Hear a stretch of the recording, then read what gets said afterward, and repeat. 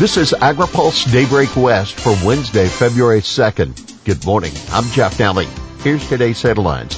GOP pitches water fund. Drought still here. Wine celebrates 2021. And right to repair gets hill push. Republicans pitch water infrastructure fund. GOP Senators Andreas Borges of the San Joaquin Valley and Jim Nielsen of the Sacramento Valley have introduced a bill to establish a water storage and conveyance fund.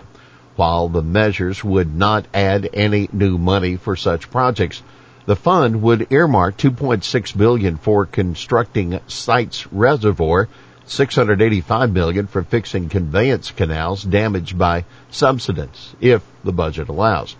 Without substantial new investments and commitments to capture, store, and move water throughout the state, whole communities will be subject to water scarcity, and farmers will be unable to produce adequate food supplies, threatening food and national security, the lawmakers argue in an op-ed for Cal Matters accompanying the measure. Borges and Nielsen are encouraging the legislature to fund these projects in the state budget through excess state revenues, which by law must be spent on either infrastructure or schools or returned to taxpayers. Snowpack drops below average under warm, dry weather. A monthly snow survey by the Department of Water Resources highlights the extreme weather whiplash that has been California's modern hydrology. The statewide snowpack stands at 92% of average for this date, dropping from about 160% in late December when a series of winter storms swept through the Sierra. Along with a dry January, warm and sunny conditions at high elevations have led to substantial snowmelt. The numbers will continue to fall over the next couple of weeks as dry conditions persist, that according to UCLA climate scientist Daniel Swain. We are definitely still in a drought, said DWR Director Carla Nemeth. The variability of California weather proves that nothing is guaranteed.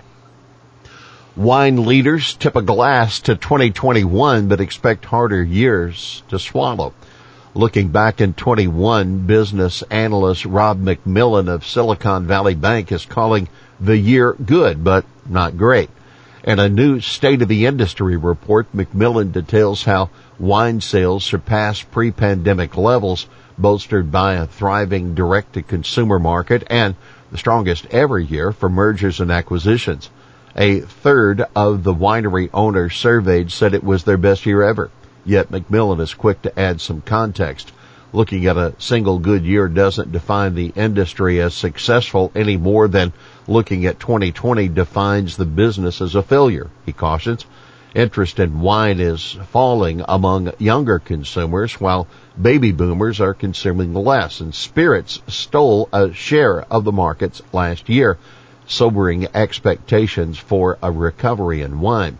We predicted there would be a reopening celebration, and it turns out we were correct, writes McMillan. But the reopening celebration that took place in 21 did not include the wine industry. Senator takes on equipment manufacturer. One of the Senate's few farmers, Montana Democrat John Tester, has introduced a right to repair bill that would make it easier for producers to maintain their own equipment. Among other things, the Agriculture Right to Repair Act would require manufacturers to make available any documentation, part, software, or tool needed to maintain and repair equipment. Manufacturers also would be required to protect farmers' data from hackers and to return data to producers. I've been a farmer my whole life, and I've seen the unfair practices of equipment manufacturers make it harder and harder for folks to work on their tractors themselves, forcing them to go to an authorized mechanic and pay an arm and a leg for necessary repairs, said Tester, who has previously pushed the Federal Trade Commission to get involved with the issue. From the manufacturer's point of view, Kip Edinburgh, Senior Vice President of Government and Industry Relations for the Association of Equipment Manufacturers, said Tester's bill, quote, is a solution in search of a problem and would undermine important regulations that keep farmers safe and protect our environment. Vilsack to address climate-smart ag. A report the Bipartisan Policy Center is releasing today outlines a series of recommendations for accelerating the development of climate-smart agriculture and forestry practices. The recommendations include using USDA's Commodity Credit Corporation to leverage carbon markets and supply chain initiatives. The report also says tax credits would help incentivize ag and forestry carbon sequestration projects.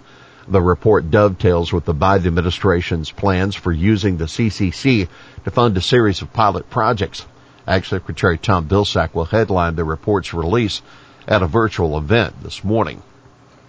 Senate Ag member recovering from stroke.